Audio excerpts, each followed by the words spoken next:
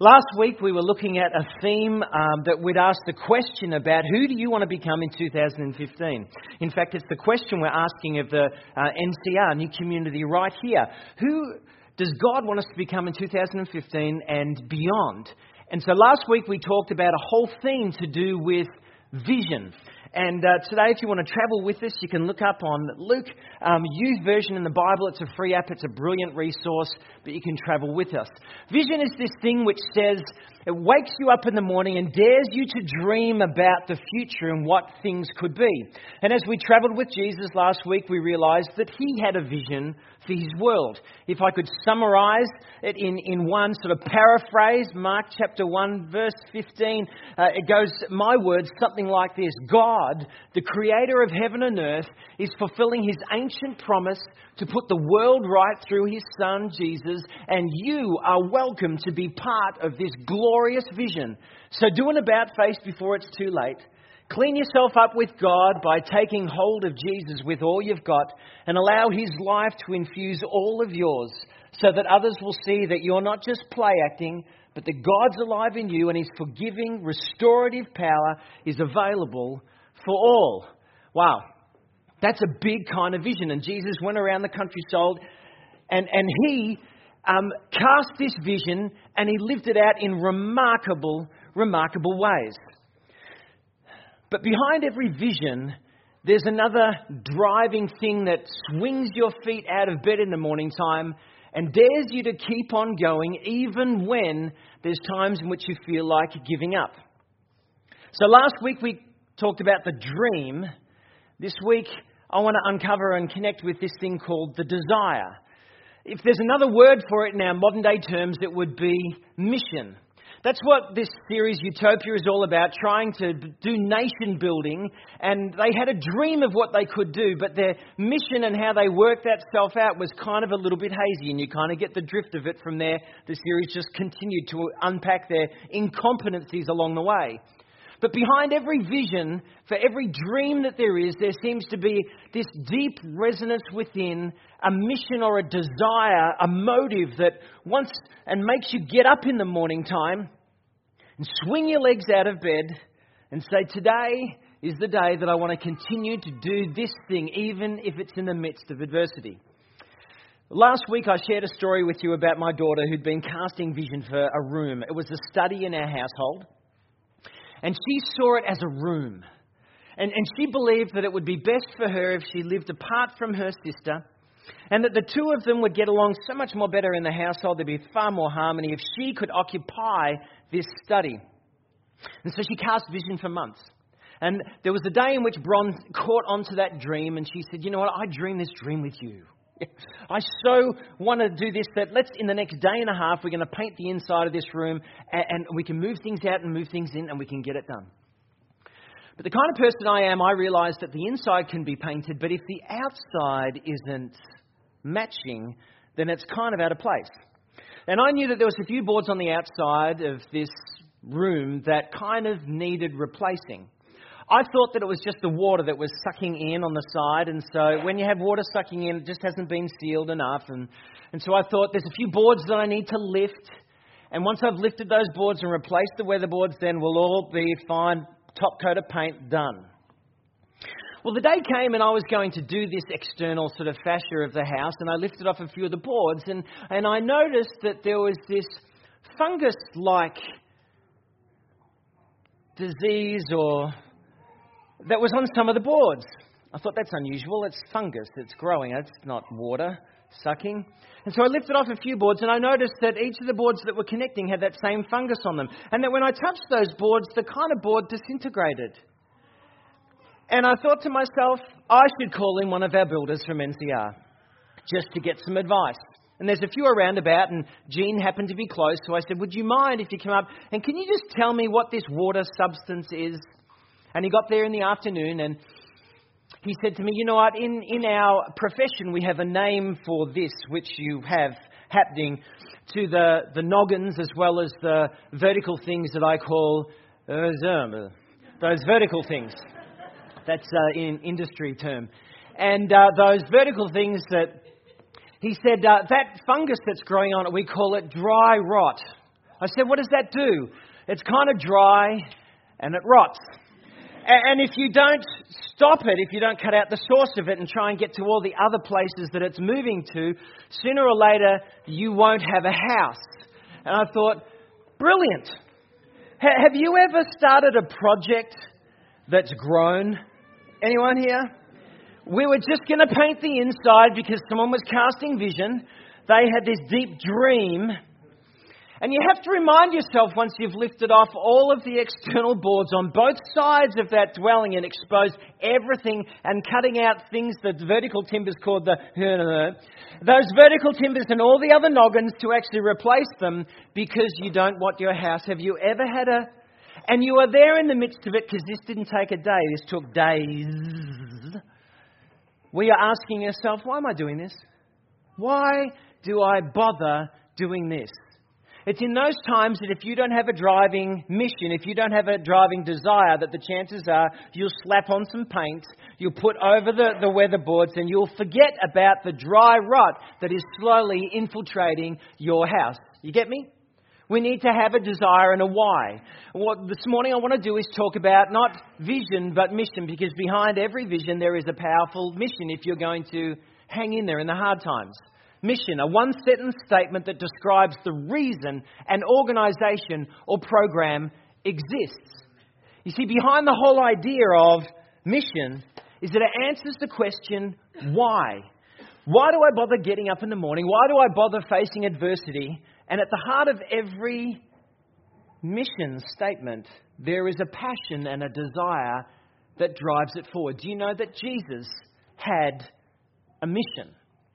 What I'd like to do in the time we have this morning is just to be able to engage with this in brief moments together, that we might connect with his desire. Because if we're asking the question, what might NCR look like beyond 2015 and in your life? What is the founder's mission in the first place? 3 things I want to connect to. First of all, there's 3 sections that I want to look at very briefly this morning. Mark chapter 1. This is what it said, what he wrote about Jesus in the very beginning of his ministry. He writes these words. Before daybreak the next morning, Jesus got up and went out to an isolated place to pray. Later, Simon, this is the person who we know as Simon Peter or St. Peter, and the others went out to find him. When they found him, they said to him, "Hey, everyone is looking for you.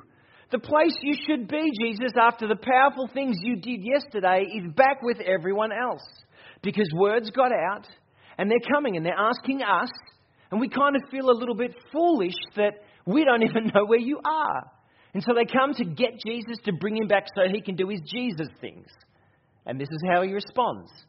He replied, "We must go on to other towns as well, and I will preach to them too, because that's why I came." If you pressed in at Jesus and you asked him, why do you bother doing what you do? There seems to be a desire, a motive behind all of his remarkable deeds. In fact, Jesus seemed compelled to go to reach beyond.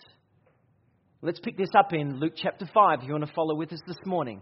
Jesus is encountering and about to encounter something in that culture that only the outcast. Only people would look at this and say, this is outrageous. And this is how their story interaction goes. In one of the villages, Jesus met a man with an advanced case of leprosy. Let's just pause there for a moment. Leprosy in this context may not be the leprosy that we know today. Leprosy in this word was used to cover a whole range of different skin diseases. And what we find out about this particular man is that he had an advanced case. Some versions say full. He was full of this skin disease. Now, if you know anything about that culture at that time, there were strict laws, kind of like our hygiene laws that we take for granted today, to prevent skin diseases like this spreading. So they had their own contamination rules. What you would have to do if you had any skin rash is that you would need to check it out and observe it. And that if it was starting to grow, you would need to quarantine yourself outside the community. So instantly you would be separated from the community, living away until you either got better or worse. And this man has been getting Worse, to the extent that it says he is full of it. Family members would not be able to make any contact. You might leave some food and then you would retreat and the person would come and take their food. They would live apart from you. They would dwell apart from you. In fact, a person with a skin disease like this would have to cover his face, tear his clothes, not cover his head so other people knew that there was a problem. And he would have to call out from distances the phrase, unclean.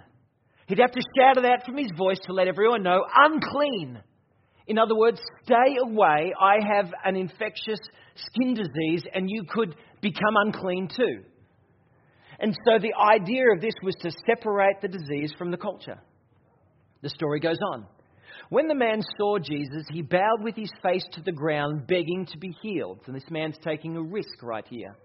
Because he not only stays away, it seems as though he's come up close. Maybe he's heard that there's a man doing profound God-like things, and he sees that as his last chance, his only chance.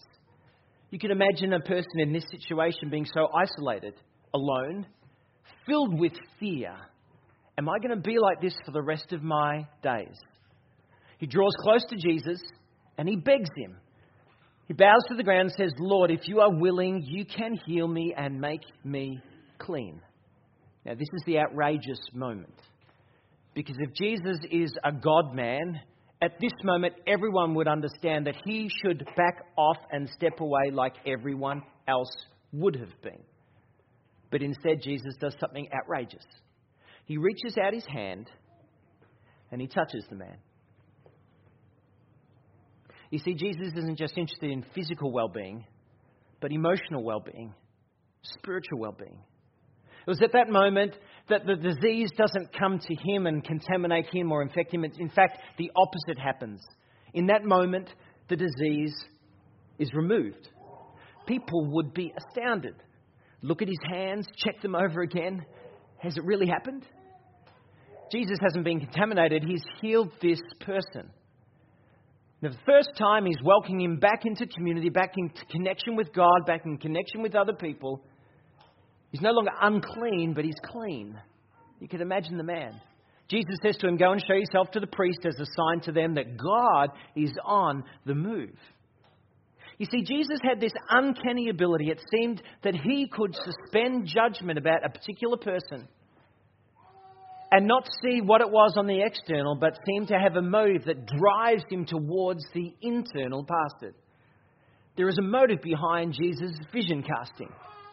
There's something that drives his mission, gets him to swing his feet out of the morning time. And the people are about to encounter what that is. Because by the time Luke gets to chapter 15, there's so much word that has got out that people are now starting to ask, why do you do what you do? I mean, aren't you concerned about being contaminated? If you wanted to be a righteous man, don't you know you should stay away from that stuff? And finally, it gets to a point where people start to grumble and get mad because Jesus isn't behaving the way they believe he should. Story goes like this, Luke chapter 15. Tax collectors and other notorious sinners often came to listen to Jesus teach. It's interesting. Often came. There was something about Jesus, his ability to suspend judgment on people, that they were actually drawn to him. The tax collectors were the ones who worked for pagan Rome. They were the Gentile people that you should have no contact with, so tax collectors were despised. But other notorious sinners. Anyone here? Notorious sinners. If you are a notorious sinner here today, you are welcome in this place. You might not be drawn to me, but you would be drawn apparently to Jesus because that's what was normal standard quo for Jesus. People felt comfortable and at ease, and they would often come. This made the Pharisees and teachers of religious law complain that he was associating with such sinful people, even eating with them. Tantamount to actually saying, I like you. I like you so much that you can actually be with me and we can share a meal together. And so finally by Luke chapter 15, the question has been pounding, why do you do this? And so Jesus tells them a story. It goes something like this. If a man had 100 sheep and one of them gets lost, what will he do? He asked them. What would you do? Now, I read this first sentence here and I thought, I know what I'd do. If I had 100 and I lost one and it was a sheep, I'd wait till next spring. If it was a hot day, if I'd worked a hot day, I ain't going looking for that thing. I'm probably going to go, count my losses, right? But not so. Not with Jesus and not in that culture. In fact, in the culture, 100 sheep would have been a lot. You would have had sheep and goats mixed together. They're more like family pets. You would have had a small herd, and you might have even known them all by name. So, of course, the thing you would do back in that culture is that won't he leave the 99 others in the wilderness and go to search for the one that is lost until he finds it? And when he's found it, he will joyfully carry it home on his shoulders. And when he arrives, he will call together his friends and neighbours, saying, "Rejoice with me, because I have found my lost sheep." Wow. You see, this shepherd, the way he portrays it, is that he would actually go out, go beyond the measures and the confines of his comfort zone, and he would actually go to actually rescue or connect with this little sheep. And when he found it, he'd pick it up and put it on his shoulders, would walk back, and he would even say to his neighbours when he got back to the town, "Look what I found. Look what I found. I found my little one that was lost. Returned to the rightful place where he or she should have been. A sheep." You know, on our recent trip over to the Philippines, we were invited to join a minister of a church who was living down in a real slum-like area in Manila. In fact, there was one of the places next to all the sheds where they had built, where thousands of people dwelt, that there was this pile of rubbish that had been built up over decades, I imagine, that was probably 2 square kilometres in height, and you had to actually walk up to the top to get there. There was no water up there. The poorest of the poor lived up there. And the minister of this church said, "Today what I'd like you to do and help me, we're going to walk up this big bucket of rice and we want to feed some of the kids up there." And so we held this big bucket of rice and our small group, we walked all the way up. And I noticed on the way up the hill that it was all there was mud, but it was soil and it was rich, and there was things growing. There was some grasses and some trees. But as you walked along the path, you saw in the little gullies that, hey, this is a garbage tip. Because all of the plastic bags were laid. They weren't degrading, but everything else was. This must have been dumped here over decades. And we're walking up, we realise that there's people living up on what would have been a trash heap. I mean, there's things growing in there. And as we walked up to the top, we scooted along to this place in the middle. There's this really rudimentary kind of shack. And the minister, the word started to get out and the kids started to gather. And this is a picture of the scene. Just one of the... And as we're gathering there in this shelter, all the kids were getting close. And the pastor, he turns to Bron and I and he goes, "I want one of you to speak." and Bron and I looking at each other going, "Yeah, you can. No, you can. All right, I will." And when we got up the top, he said, "What I want you to do, first of all, before we feed them, I want you to get a cloth and I want you to wipe their hands and that so you can show them, I want you to you're about to eat food if we're trying to set something going here." And so all the kids, they were sitting there and Peter and I, another guy, we were going through and we're wiping their faces and their hands. And as you're doing that, you found that there were some kids who just weren't wearing any clothes whatsoever. And there's a pecking order even amongst those kids. And some of them, they had lice out of their hair, and it was just one of those places that I'm glad the wind was blowing that day. Yeah. And so he said, "I want you to talk to these kids." And I'm standing there going, "God, what do I say to these kids?" It's all going to be interpreted. He's going to be the interpreter. And as I'm standing up on this hill, and there's a picture of one of the kids that we were feeding, I had this brilliant idea. I went, "God, I'm going to take this story and I'm going to use it for all I've got. This is my one message." And he said, "Okay, this is Troy, Pastor Troy. He's going to share some things." We had like a little church gathering right there. And I went, "Okay, kids, I want to tell you a story. I want to tell you a story about a shepherd who had 100 sheep." And then it dawned on me, there ain't no sheep in Manila. I have no idea what I'm talking about. So I said, "No, hold it. I want to tell you a story about a shepherd who had 100 chickens. And Pastor Ramillo turns to me and goes, chickens? I said, go with me, all right, chickens. There are 100 chickens. And one of them ran off one day. We don't know why, we don't know how, it just was separated from the group. And it was just separated from the group. The shepherd, the person who was looking after the chicken coop, whatever you call that person, the chicken man, went looking for that little chicken. Searched high and low, far and wide, till he found this little chicken. And he picked up this chicken, go with me, and he put it on his head, on his shoulders. And he walked back home to his village. And he said, you wouldn't believe what I found. I lost one of these little chickens and I've reclaimed it. It's back in my chicken coop right now. And the point that I was trying to get across to those kids in that little place on top of that hill, and this was one of them. So I wanted them to know more than anything else that there is a God who loves them and knows them too. And even in something as indiscriminate as a little chicken of little worth, that there's a God who knows you and loves you. No matter where you've been, no matter who you are, He sent His Son, and His Son comes looking for you, and He died and He rose again for you, and that He loves you just like that man loves that little chicken. If that loves that chicken of little value and worth, how much more does God love you? You see, you press into Jesus and you discover that He seemed to believe that people matter to God. More than anything else, people matter to God. Powerfully, rightly. You know, I felt so inadequate that day up on the hillside. So inadequate. God, I feel so inadequate. But one thing I've got, I believe You've given me, is that I've known and experienced in my life too, and it's for everyone the same. People matter. You little kids, I'm going to give you some food and I'm going to go in a few minutes' time. But there's something that will remain forever. People matter to God. You matter to God. If you pressed into Jesus and you said, why?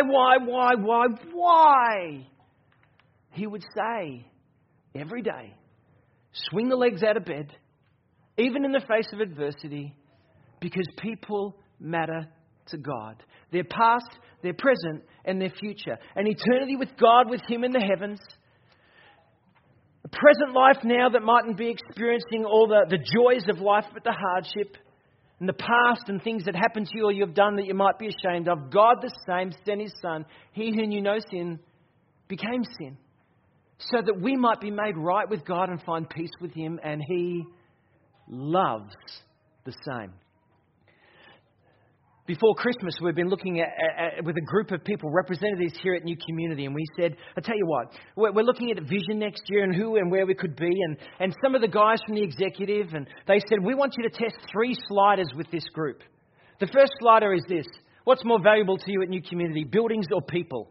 No brainer whatsoever. Of course, people matter, so we circle this. And then, small or big? Ooh, that's a little bit harder. Small or big? Should we grow or not grow? Grow or not grow? Should we multiply out? How do we do this? And so we kind of shifted towards small, but yeah, because community matters to us here. And then the third one was this: internal or external? More energies outside or inside? On the organisation or the people yet to connect with the organisation? Hard one, yeah? Because our gut feel is that you look at Jesus and He would go external. But the internal is important too. And so they said, we want to test you on these things. And I've been thinking about them. I've been thinking, if people matter to God, buildings should always come secondary. Yeah. And communities over just anonymity. And external, but internal as well. And I realise that as our culture, we are saturated with the ulterior motive, aren't we? Yeah? There's always someone. I had someone knock on the door months ago. Opened the door, I said, no thank you. He said, but I haven't even told you what I want to offer you. I said, okay, you got a shot. You see, we are saturated with the ulterior motive, but the thing that resonated over all of these things they said was, whatever it is that we become, we want authenticity to be at the heart of who we are. If you pressed into Jesus, he would say, I authentically believe that people matter to God. Isn't that true of institutions? Anyone been burnt here by an institution? It's lots of focus on people, and profit and power become the primary thing. Isn't that right? It shifts gradually and slowly. And they said to us, more than anything else, one of our values needs to be authentic and real. And that's what you heard from Carolyn this morning. You see, at the heart of Jesus is this passion, this desire, because people matter to God. That's why I can write these words down and say, why do we exist at New Community? Look at Jesus. To make courageous followers of Jesus Christ who trust in, think like, and act for Him. To make courageous followers of Jesus Christ who trust in, think like, and act for Him. Why? Bottom line, grounded, because no matter who you are, no matter where you've been, no matter what you've done, if you turn to Him, He will forgive. He will welcome. In fact, He comes searching because people matter to God. Chris is going to come up right now. I want to finish by telling you this story. This week I received an email from a lady who was with us, a younger lady, a young woman, who was with us for a couple of years before she took a journey down to Tasmania. And this week she emailed the New Community office and she said, I tell you what, I have been hearing and reading all the different things that you guys do externally in the community, and I just want to say it's brilliant. Thank you. I love receiving that stuff. Yeah, don't you? You kind of pin it on the wall when you're having one of those days. Yeah? Swing the feet out. You can pin those on, bold them. But she said, I want to tell you my story because I interacted. I said, thank you. That's really appreciate that. She wrote these and she said, you can share this. When I was living in Melbourne, I was a very unhappy person. I was going to church and believed in Jesus, but I wasn't pursuing Him. I was doing my own thing, and despite having a supportive Connect group and lots of awesome Christian friends, I was still desperately looking to the world to fulfill my needs. I had a number of toxic relationships, and I knew were hurting me. But every time I tried to pull away, I would feel weak and worthless and end up straight back there. I decided to move to Tassie as a last-ditch attempt to get away from some of these relationships. I didn't really involve God in the decision at all, but I was desperately depressed. I knew that I would have to find a way to connect into the community here, so I decided to check out the churches in the area purely as a social thing. I still believed, but I just never even thought that God was close to me or that He wanted to be. I was completely disconnected from Him. Well, one day I went to church and the atmosphere was intense. I still remember the sermon. It was about how God has a plan for us all, but He doesn't expect us to go it alone. If we step out in faith, He will often honour that and carry us through things. Just like the Israelites, they had to be obedient to God and put their feet into the Jordan River, and then God parted the waters for them. I went home and felt numb. I felt no connection to God anymore. I just felt overcome by all the bad decisions and the hurt I felt as a result of them. I remember going into my room and crying in complete surrender to God. I'd never ever come to Him like that before. I just repented and told Him I didn't want to do life the way I was doing it anymore. If I was to try and put this story down to a few things, I would say that God is just completely abundant in mercy and grace. I wanted to live my life my way, and I did. But when I came to Him broken and completely surrendered, with a willing heart, He completely put me back together again. My life hasn't been perfect since then, but it's been so much bold type, happier. I just want to know more of Jesus now. I want to go as deep as I can go. I'm constantly amazed at the lengths He will go just to love someone. Even the little chickens. One of God speaking to you here this morning. Mission. The desire. And you might be wondering, how do I go with that value? Is that me? As Chris quietly plays, I just want to give you some space to do some work with God. Maybe to just quietly sit. Maybe you're here this morning and the whole God thing's just brand new to you. I'm so glad you're here. Because you get to hear that God loves you. Yeah, you're imperfect. Yeah, you're a sinner. But God loves you. And welcomes you back in an instant. In fact, He goes searching for you. Maybe you're here this morning and a new surrendered life to God is what He's inviting you to do. The only thing you need to do is actually put down the defenses and come to Him. You see, there's no scolding of sheep with Jesus. How did you get there? Why did you do that?